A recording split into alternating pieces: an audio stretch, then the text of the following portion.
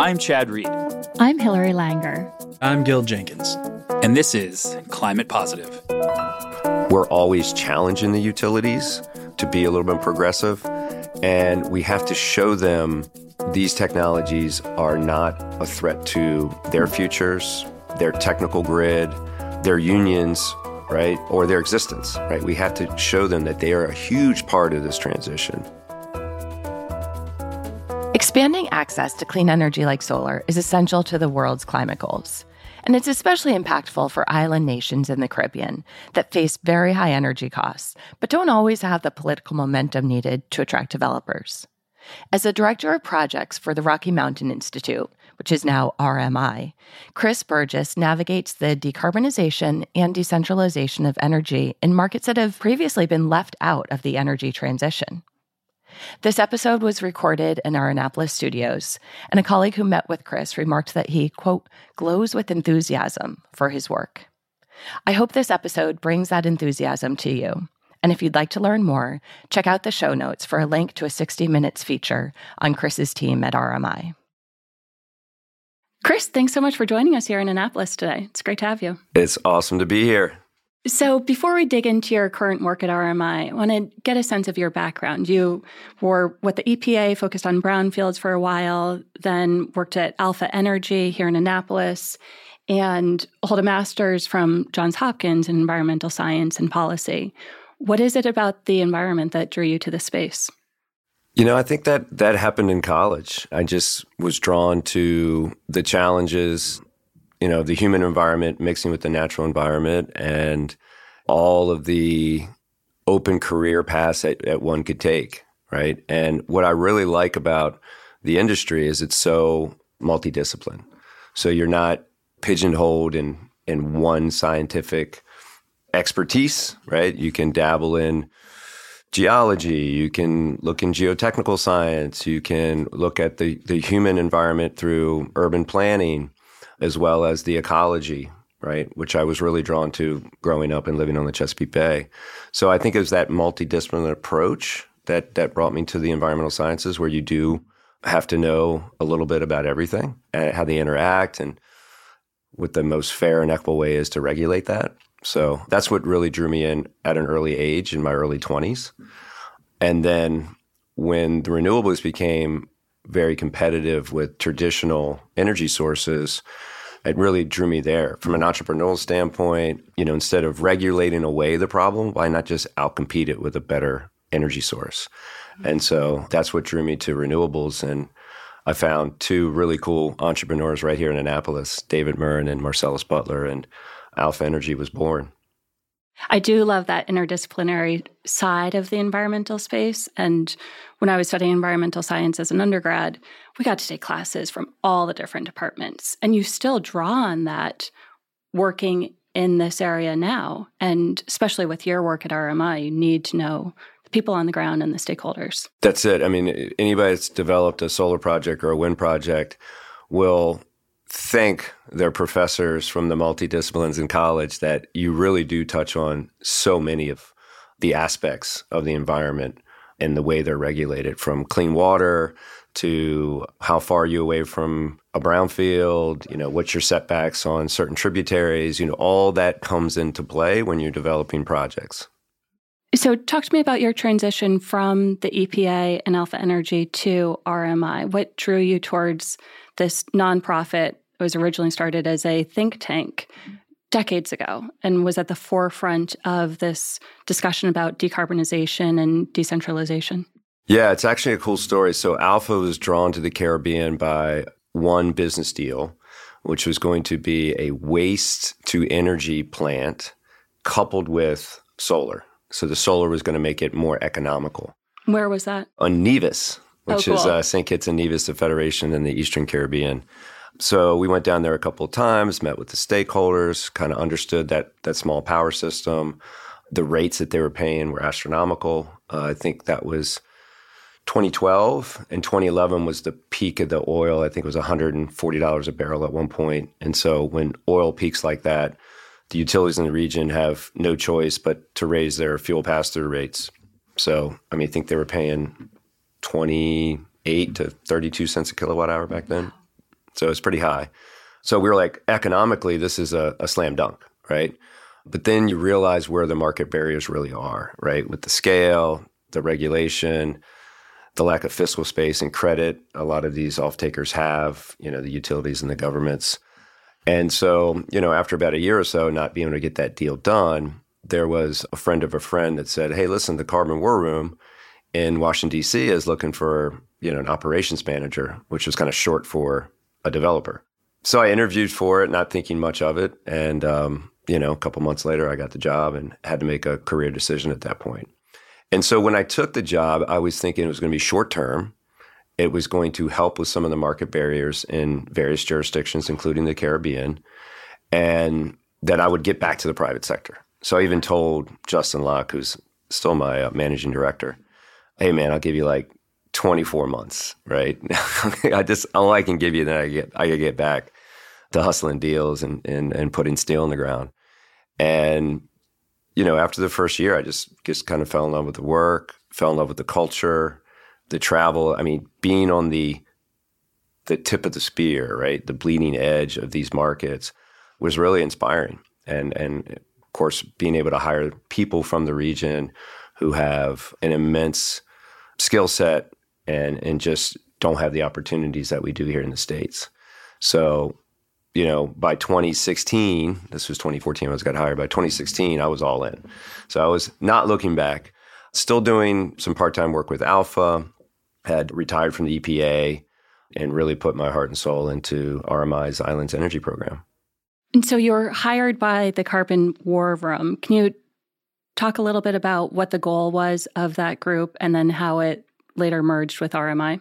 Yeah, sure. So the Carbon War Room was an idea from Sir Richard Branson to bring the power of the commercial sector and entrepreneurs to the climate challenge. And there were a number of sectors that he really wanted to focus on: trucking, shipping, aviation, buildings, and islands.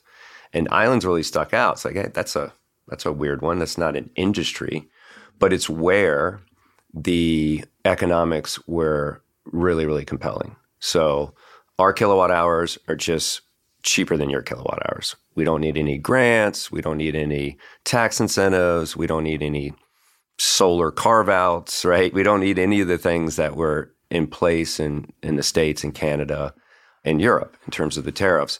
We could just go down there and show them economically how it was done. Well, that was pretty naive because there's a lot of things besides the economics that are in the way, especially an industry that has been built around fossil fuels for the last 60 years. So all the regulations, all the legal frameworks, people's jobs, the unions, everything's built around that complex. So you had to navigate it very strategically, very fairly, and very equitably. And so that really was the challenge of the islands that we were faced with in those early years.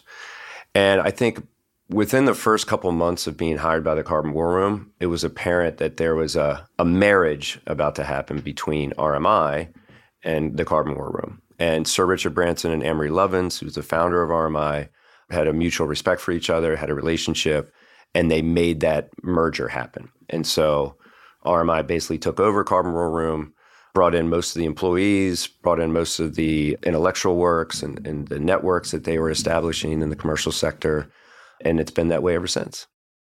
And what is RMI's story? When we came into this recording room, you noticed the Soft Energy Pass, which was written by your founder and is a favorite of the chairman of HASI, Jeff Eckel. What is the premise? And talk to me about when it was started and why it made sense at that time.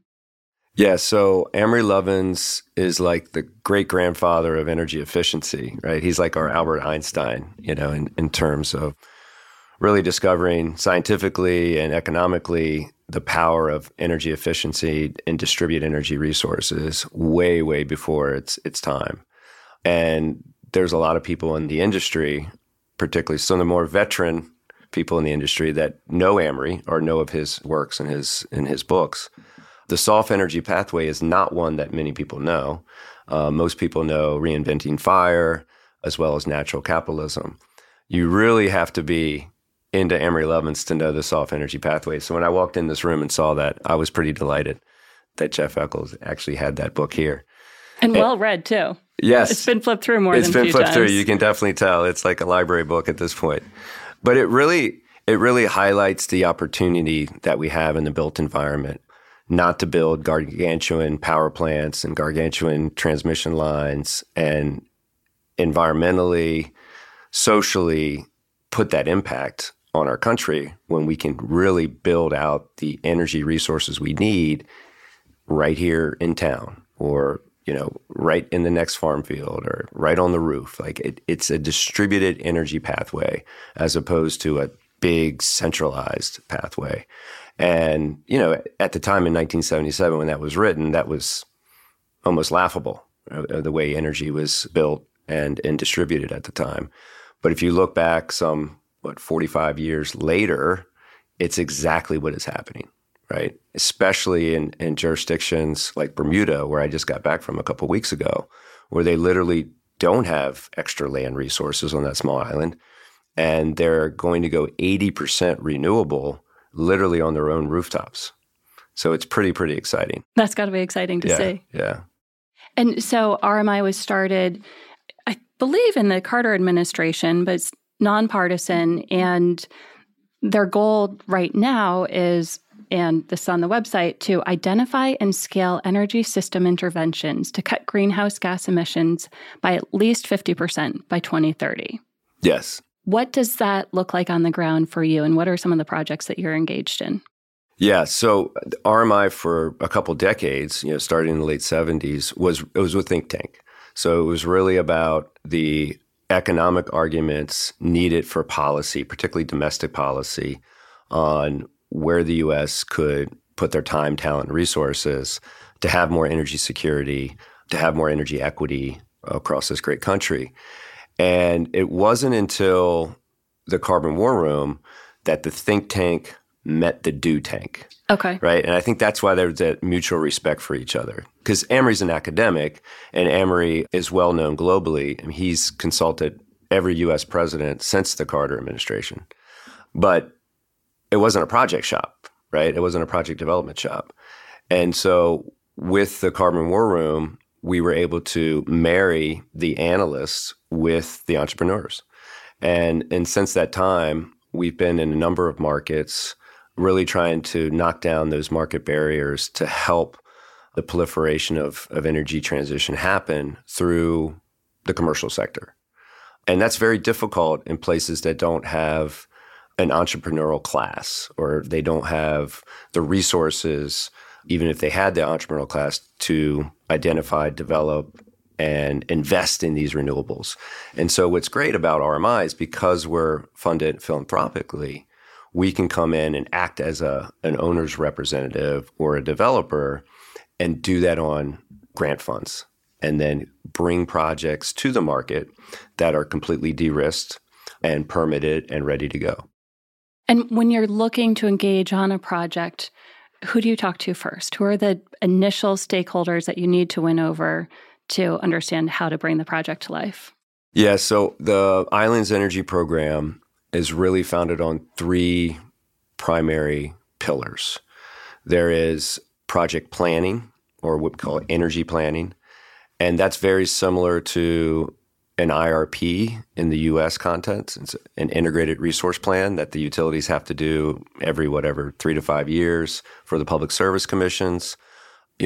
What's the load going to be? What's the load growth? How are you going to meet that load? That's fairly regulated in almost every U.S. jurisdiction.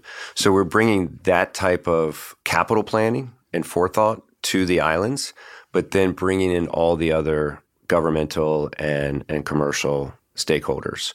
So the hotels, the industries that are there, the governments, the community groups. So everyone has a seat at the table to really put the facts on the table and have a common vision, right? Where do we want to take this jurisdiction? Where do we want to take this island? And so we coined that the National Energy Transition Strategies, and the NETs. So we did that in about 6 different jurisdictions in the Caribbean, and that provided the kind of foundation that everybody could look at. And that foundation can influence policy, can influence regulation, and can influence the utilities' capital planning. And so from that point, a lot of other NGOs would just walk away. And so their claim to fame would be a report or a convening.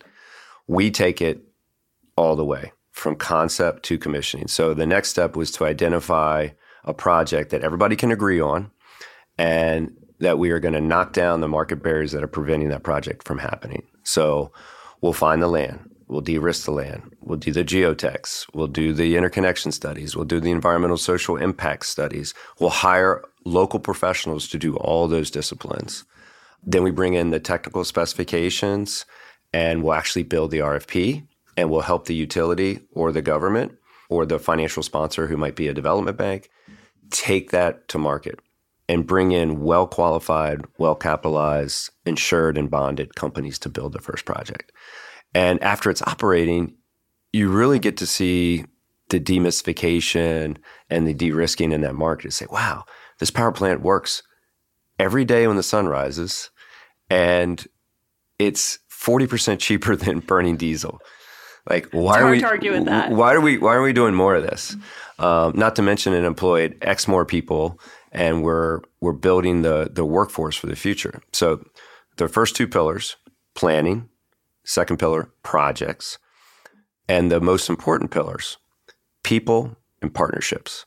So the people we want to hire locally. We want to train and invest in people that we don't hire, so they're more skilled at the utility or in the governments and the private sector of those jurisdictions to take the energy transition on themselves. And then the partnerships, because there's so many other organizations doing great work in the region that we want to make sure that we're not stepping on toes and that we're completely aligned with the energy transition. So those four pillars is really what we stand on in the region. And it's been so successful. We've had 6 of the first utility scale projects done in 6 different jurisdictions, which, a private sector company would have lost their shirt 5 times over, right? In terms of the transaction costs and what had to happen. But we're setting that really good precedent.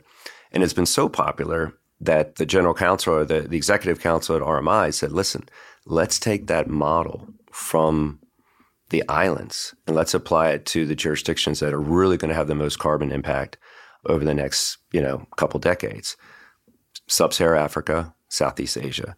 So now the Islands program, which was this little program that came from the Carbon War Room, is now called the Global South. And it's taking those 4 pillars and putting in those other jurisdictions so we can help navigate the very difficult pathway to renewables over fossil fuels. It's interesting how you're able to bring everyone to the table and get that real deep buy-in at the beginning. And as you say, typically that's where a lot of USAIDs or nonprofits would then step back, or even the think tanks.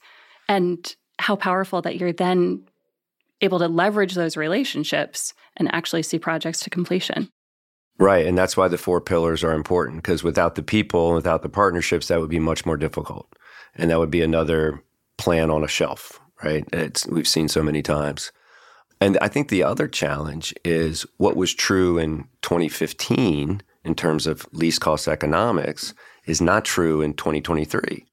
So, back then battery storage was, so expensive, it was almost unheard of that you would actually have a battery project in the Caribbean. Well, now we don't do a project without battery storage because everybody wants firm dispatchable power and storage has gotten so cheap.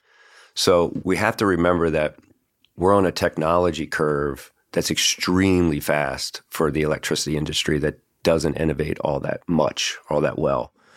And we're disrupting a mechanical, analog, hardware type system with a ton of software and a ton of technology that's really been borrowed from the manufacturing of LCD TVs and lithium-ion batteries for phones and all those things that have made our lives so technologically advanced in the last 20 years is now being applied to the energy space.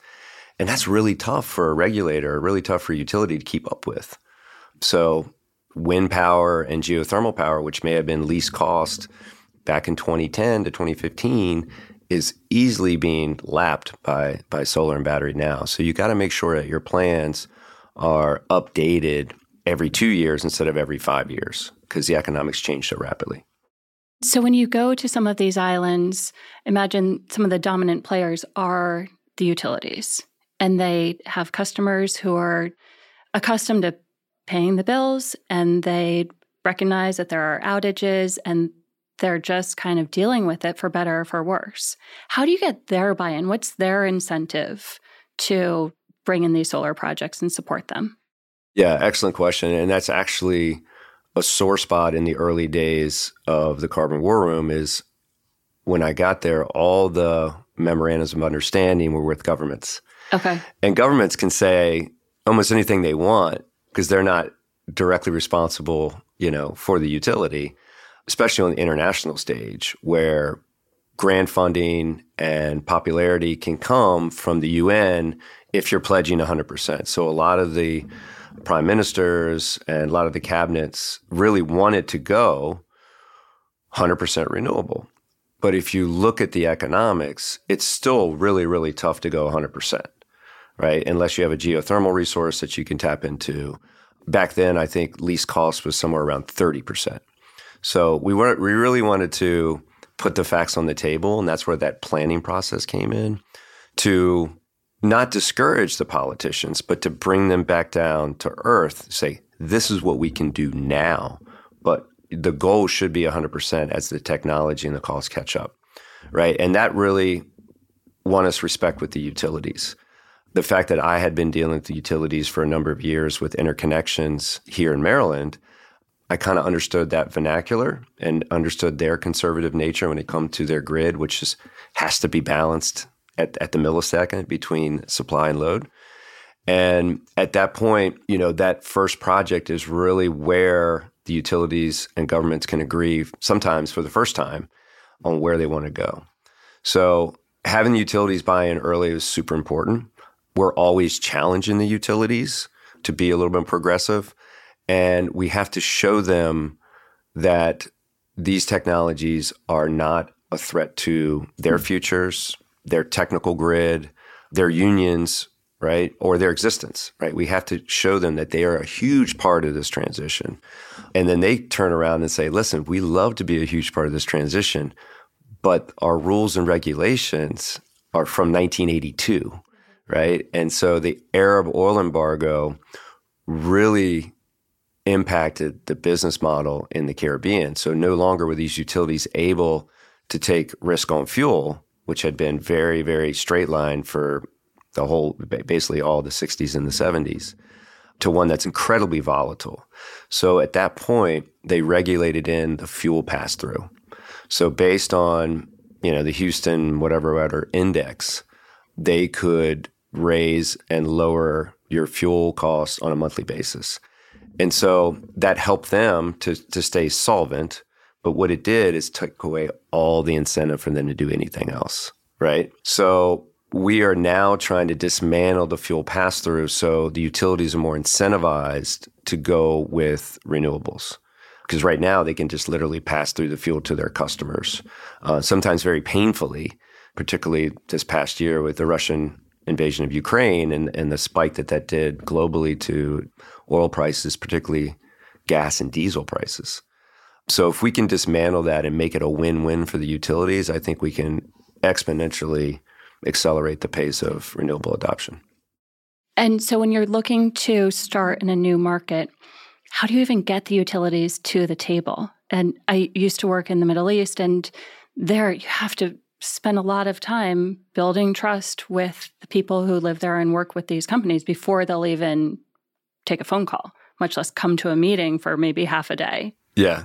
No. Do you have your partners on the ground scoping out who's in charge and what their incentives are? Yeah. I mean, the great thing about the Islands program is we're almost entirely from the Caribbean. So we have former utility CEOs on our staff. Matter of fact, David Gums is the former CEO of the Anguilla Electricity Company, ANGLEC. Great guy, lives in Montgomery County. So, having him on board is huge. Obviously, he has the network and understands. We also have another gentleman named Fidel Neverson, who used to work for the St. Vincent utility. And we have another board member, Owen Lewis, who's on the Montserrat Utilities Limited Board. So we understand that space. And we are entrenched in that space. And I think we built a lot of trust with our first planning process in St. Lucia, where the utility was under a ton of pressure from the government. But we came in as that broker, right? That independent agent that could hear both sides and kind of bridge a compromise or a solution, which was the National Energy Transition Strategy.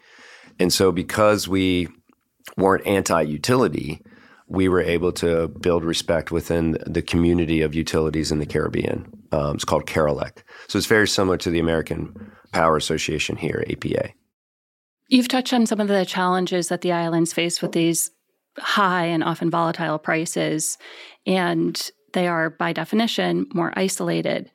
They're also very susceptible to hurricanes. When you're putting in these solar installations, how do those hold up in Category 5 hurricanes? Yeah, so there was quite a ramp up in solar from, say, 2011 to 2017. And so a lot of jurisdictions in the Caribbean, particularly Puerto Rico and USVI, who could lean back on the U.S. tax code, right, through the investment tax credit, had built out quite a bit of solar, hundreds of megawatts between those two islands. But they were built when hurricanes were at a lull. So there wasn't a lot of hurricane activity between, say, 2010 and 2017. And if there was, it was Category 3-ish, right? I think Katrina was a big 5, but that was, 2005? We didn't really have super powerful hurricanes for that time. So people were just building solar to what they thought was the average wind resilience. Well, 2017 was a reckoning. And Hurricane Irma and Hurricane Maria ripped through the Caribbean. When I say ripped, I mean total devastation. 2-3 years worth of GDP just demolished over 2 days.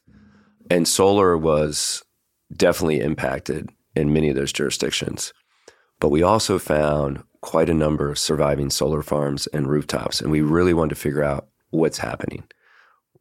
Why did this solar farm, which maybe even experienced longer sustained winds at 185 mile an hour, survive versus this one that was just clipped with 185 that's been totally decimated? And so we hired 2 structural engineers that have spent the better part of their careers in wind tunnels. They used to work for SunEdison back in the day, so they were designing these structures for almost every type of environment. Frank and Chris from FCX Solar, 2 really, really great guys. Structural engineers that got their PhDs in wind resilience, right, and wind loading. So we hired them to go down to 3 different installations to figure out what went wrong. And so they did a failure mode analysis on these installations. And they also took a look at the surviving solar farms as well. And not to get too deep in the structural weeds, but what they found out is it came down to really 2 things. Design, right? So they were only designing these things from 120 to 150 mile an hour. Obviously, you have sustained winds of 185 up to 220 with gusts. That's a big, big difference in wind resilience. And the other was workmanship and fasteners. So workmanship, the cover of Solar Under Storm, which I'll get into, they had an entire bottom row that the bolts went through, but no one ever put the nuts on. Just because it was low to the ground, it was probably hard to get to, they just kind of stuck them in there. No one QAQC'd it, right? So they didn't actually have the bottom row of bolts fastened at all. And the other failure mode was where they had fastened them in a number of places, they had just vibrated loose. So they actually didn't have the anti-vibratory washers and locks. So once we figured out design, fastening, and workmanship, we began to kind of backtrack how you could actually design these for the future. And so we wrote a publication called Solar Under Storm. It was the most downloaded report in RMI history, believe it or not. And that happened. Which is really saying something because you're a think tank. You put out a lot of good research. Exactly. And we were very surprised by that. We thought this was going to be a niche industry paper, just for the few people who were designing projects in hurricane regions, but we had forgotten that it was an incredibly active typhoon and cyclone season as well. So all throughout the Indian Ocean and the Pacific Ocean, think about the energy transition that's happening in Southeast Asia, where it's the Philippines, Vietnam, India, Indonesia. They were also being impacted by these storms, and they are also building the solar plants or the rooftop to a category 3-ish, 4-ish standard. So it was the international downloads coupled with the downloads from like Florida and the Caribbean that really took that number pretty high. And we've seen it work. So we build every project now to category 5.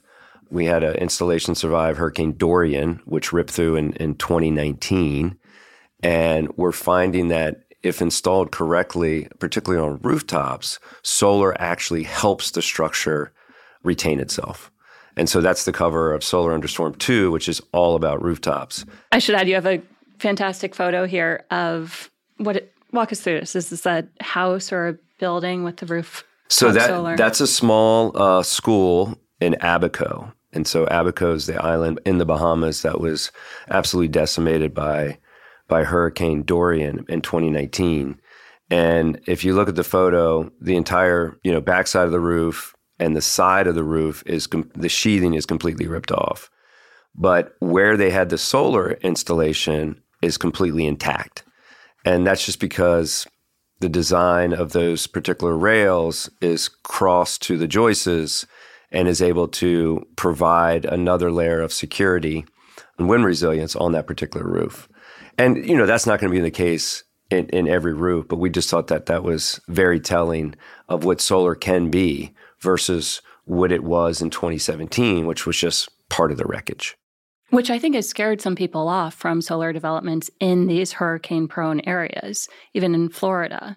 But you've shown that doesn't have to be the case. Absolutely. That was the rhetoric, particularly from the fossil fuel industry, is like, renewables aren't resilient. Look at this wind turbine that was ripped apart. Look at this solar, farm that was completely wiped off, and it is nothing but rubble now.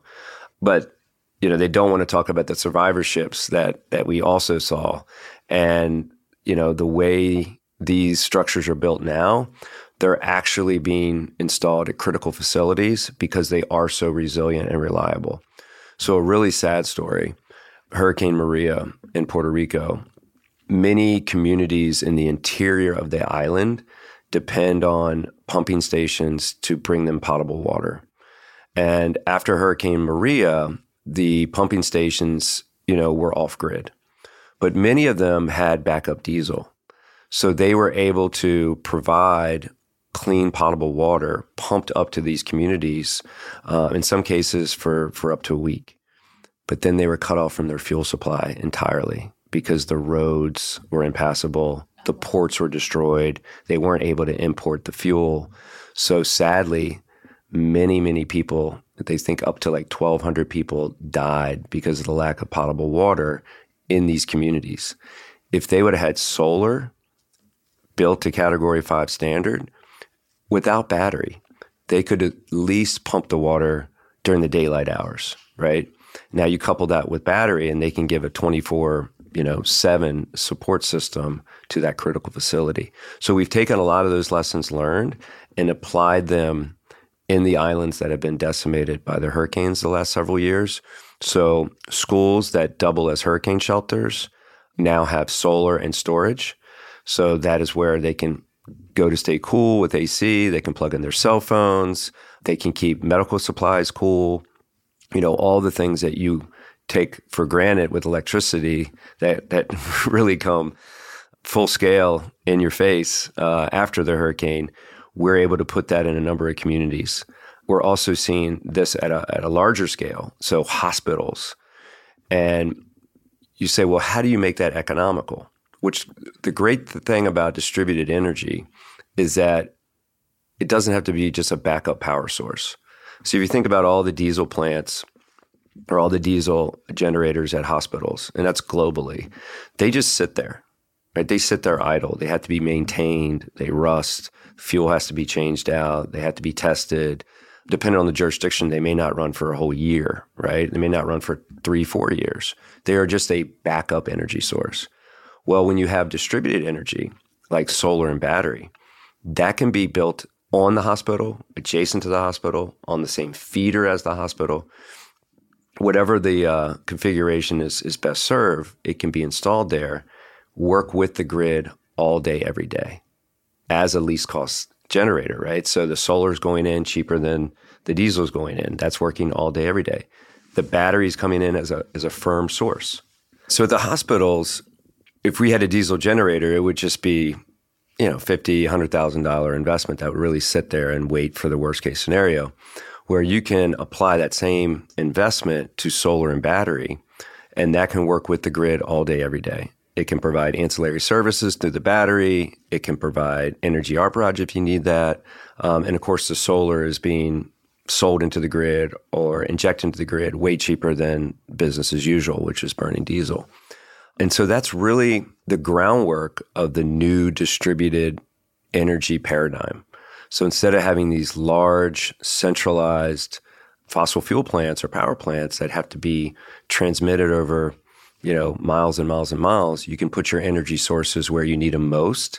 And that way they work with the grid every day. And if the grid goes down, which it inevitably will in almost any storm, you still have that power resource local to the hospital.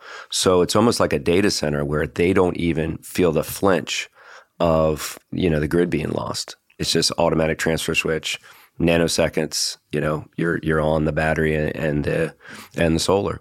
And so we're building that out in a number of islands, letting those critical facilities be the hubs of clean energy generation that then can proliferate to small businesses, residential communities, and government facilities. Do the economics of these projects work in some of the Southeast Asian countries where you're active and some of the regions like Africa and the Middle East where there are a lot of fuel subsidies? And the people who are entrenched with the utilities are often some of the wealthier people who have all the political connections and have an interest in not changing how the subsidies work. Well, it's funny you say that. And this isn't my RMI hat. This is my alpha hat. We got hired by a military contractor to do a feasibility study for Saudi Arabia. And so Saudi Arabia subsidizes all their electricity, particularly to the public. So when they do water treatment, water pumping, wastewater treatment, wastewater pumping, that's all done with diesel, right? That's all done from the grid. And they had us do a study to see if we could just convert that to solar and battery, right? And that way, less of their fuel, which is their global commodity that they have to sell for their economy, can go away from subsidy and out to the market. So it doesn't matter. There's some mixed incentives there. Exactly. It doesn't matter what seat of the table you're on. Solar and battery is kicking butt everywhere, right? When it comes to Southeast Asia, there are a ton of islands there. And many of those islands are not interconnected back to the main island or back to the mainland. So they are also in diesel generators. So anywhere there's a diesel energy source, solar and battery is, 30, 40, 50% cheaper. Sub-Saharan Africa is a bit different. The electricity grid isn't really built out there. So you're actually electrifying these communities for the first time, which is really exciting. It's almost like the mobile phone jump, right? They didn't need the wires. They went right to mobile phones. Very similar with the mini-grid entrepreneurs and developers that are there in Sub-Saharan Africa, where you're bringing a new service. You're bringing a new resource to these communities for the first time. And it's illuminating for education, for light at night, for cleaning, to run a laptop, to run a small business. So it's a different problem there. But everywhere you turn, solar and battery is making an impact on the economy. What keeps you excited about this work? What motivates you to continue with RMI? I think it's the people. The people are so passionate and so dedicated because I think they can see the light at the end of the tunnel. These are very small power systems. We work with a power system that is only 2 megawatts in terms of peak. So really flipping that from a 100% diesel to right now, it's about 93% is the least cost penetration right now with where battery prices are. But still, 93% is amazing. I mean, the diesels only come on like a few hundred hours of the year out of the 8,760 hours that it needs to run. So it's a phenomenal jump. And you're really proud that you're not just doing that for the good of the environment, for them to meet their climate goals. You're actually doing that to lower their energy bills because it is the least cost pathway you can go. So there are a number of small islands that are already flipped. So they're already at 93%. And the larger jurisdictions are next. So it'd be really, really exciting to transition this region fast and let them be the pioneers of distributed energy, resilience, and energy equity. That way they don't have to import so much of the fuel from other jurisdictions at a really high rate, not to mention the volatility that really hampers them economically. To fiscally look down and know exactly what you're going to pay for energy for the next 20 to 25 years, which is the life of a project, is really liberating, right? That's powerful. And instead of every month just kind of crossing your fingers that it's not another 20% spike in fuel, that's really going to hamper some of your operational funds, particularly as a government where you want to invest in education, you want to invest in ports, right? You want to invest in fiber optics and telecom. Like, you can't do that because every month you have a different fuel bill. So fiscally, I think it's really powerful, and you're going to see really an ignition, if you will, of economic forces in the Caribbean, hopefully in the next 10 years. You've done some work in Barbados, and they have very progressive policies there. Could you talk to us about those a bit? Yes, so we have a Bayesian on the team, and that's what they call if you're from Barbados. I would not have known that. Yes. If you're from Barbados, you're a Bayesian. Just an incredible culture and incredible people. And they have a fearless leader named Mia Motley, who I saw you had featured for Women's Month here in the lobby. She is fantastic, and she's becoming the face of kind of climate change and climate equity. So she is super charismatic, and she put it in a policy domestically. It's called Solar by Right. So you literally have the right to put solar on your property up to a certain kW, whether you're a business or a homeowner. And that sounds, pedestrian, right? But it's not. It's actually really precedent setting that someone has the right to put solar on their roof. It's almost like you are having the right to generate your own energy for your own energy security. And it's really caused a lot of, ruffles down there, so to speak, and a lot of challenges with the utility and permitting and all these type of things. But you have to be bold. She was willing to break some eggs to make an omelet. And I think you're seeing that, the distributed energy pathway is getting more and more milestones in that transition. And I think people will look back at that particular policy and say that might have been the start of Solar by Right. So we're going to switch to rapid fire questions. First up, when I want to recharge, I fish. Nice. Where? Well, right in your backyard most of the time. Full disclosure, both of our families live in West Annapolis, which is an awesome little neighborhood. Yes, Weems Creek fishing, or the Severn River. A key to my productivity is? Collaboration. It's good to get other viewpoints, particularly from other jurisdictions and other cultures, before you make sound decisions. Great. A book or an event that changed my perspective is? An event, Hurricane Irma and Hurricane Maria really changed my perspective on where we're at in the climate crisis and where we need to be secure, to be resilient, and to be thoughtful about the future. With the urgency that it showed you, because you were already active in that space. Yeah, I think it was very academic before that time. You read about all these things that were going to happen, but to actually experience it and to know that business as usual is not going to work, right? Business as usual will fail. We have to transition, and we have to build back better. We have to build with adaptation, particularly on these islands that, everybody thinks that, these islands are going to disappear with sea level rise. Some of these islands are thousands of feet in elevation because they're volcanic. These islands are not going to disappear, but many of the services, many of the critical facilities are going to be severely impacted. Where the next time we build one, we're going to have to build it at a higher elevation. We're going to have to build it differently. And we're going to have to reorient the economy in order for that culture to survive. Finally, to me, climate positive means? Climate positive means opportunity. I just think there's an incredible amount of disruption in many different sectors globally that people should see this as not a crisis, but an opportunity. You know, whether you're a young person just coming into the working world or someone that is going into school or someone that's had a career in telecom or another industry that wants to get into a new industry. This industry is wide open with opportunities, needs new ideas, and needs innovation. Chris, it has been a pleasure talking with you. Thank you so much for coming in. Absolutely. And thanks for all of your work with RMI. Thanks, Hillary. Appreciate it. If you enjoyed this week's podcast, please leave us a rating and review on Apple and Spotify. It really helps us reach more listeners. You can also let us know what you thought via Twitter @ClimatePosiPod or email us at climatepositive@hasi.com. I'm Gil Jenkins, and this is Climate Positive.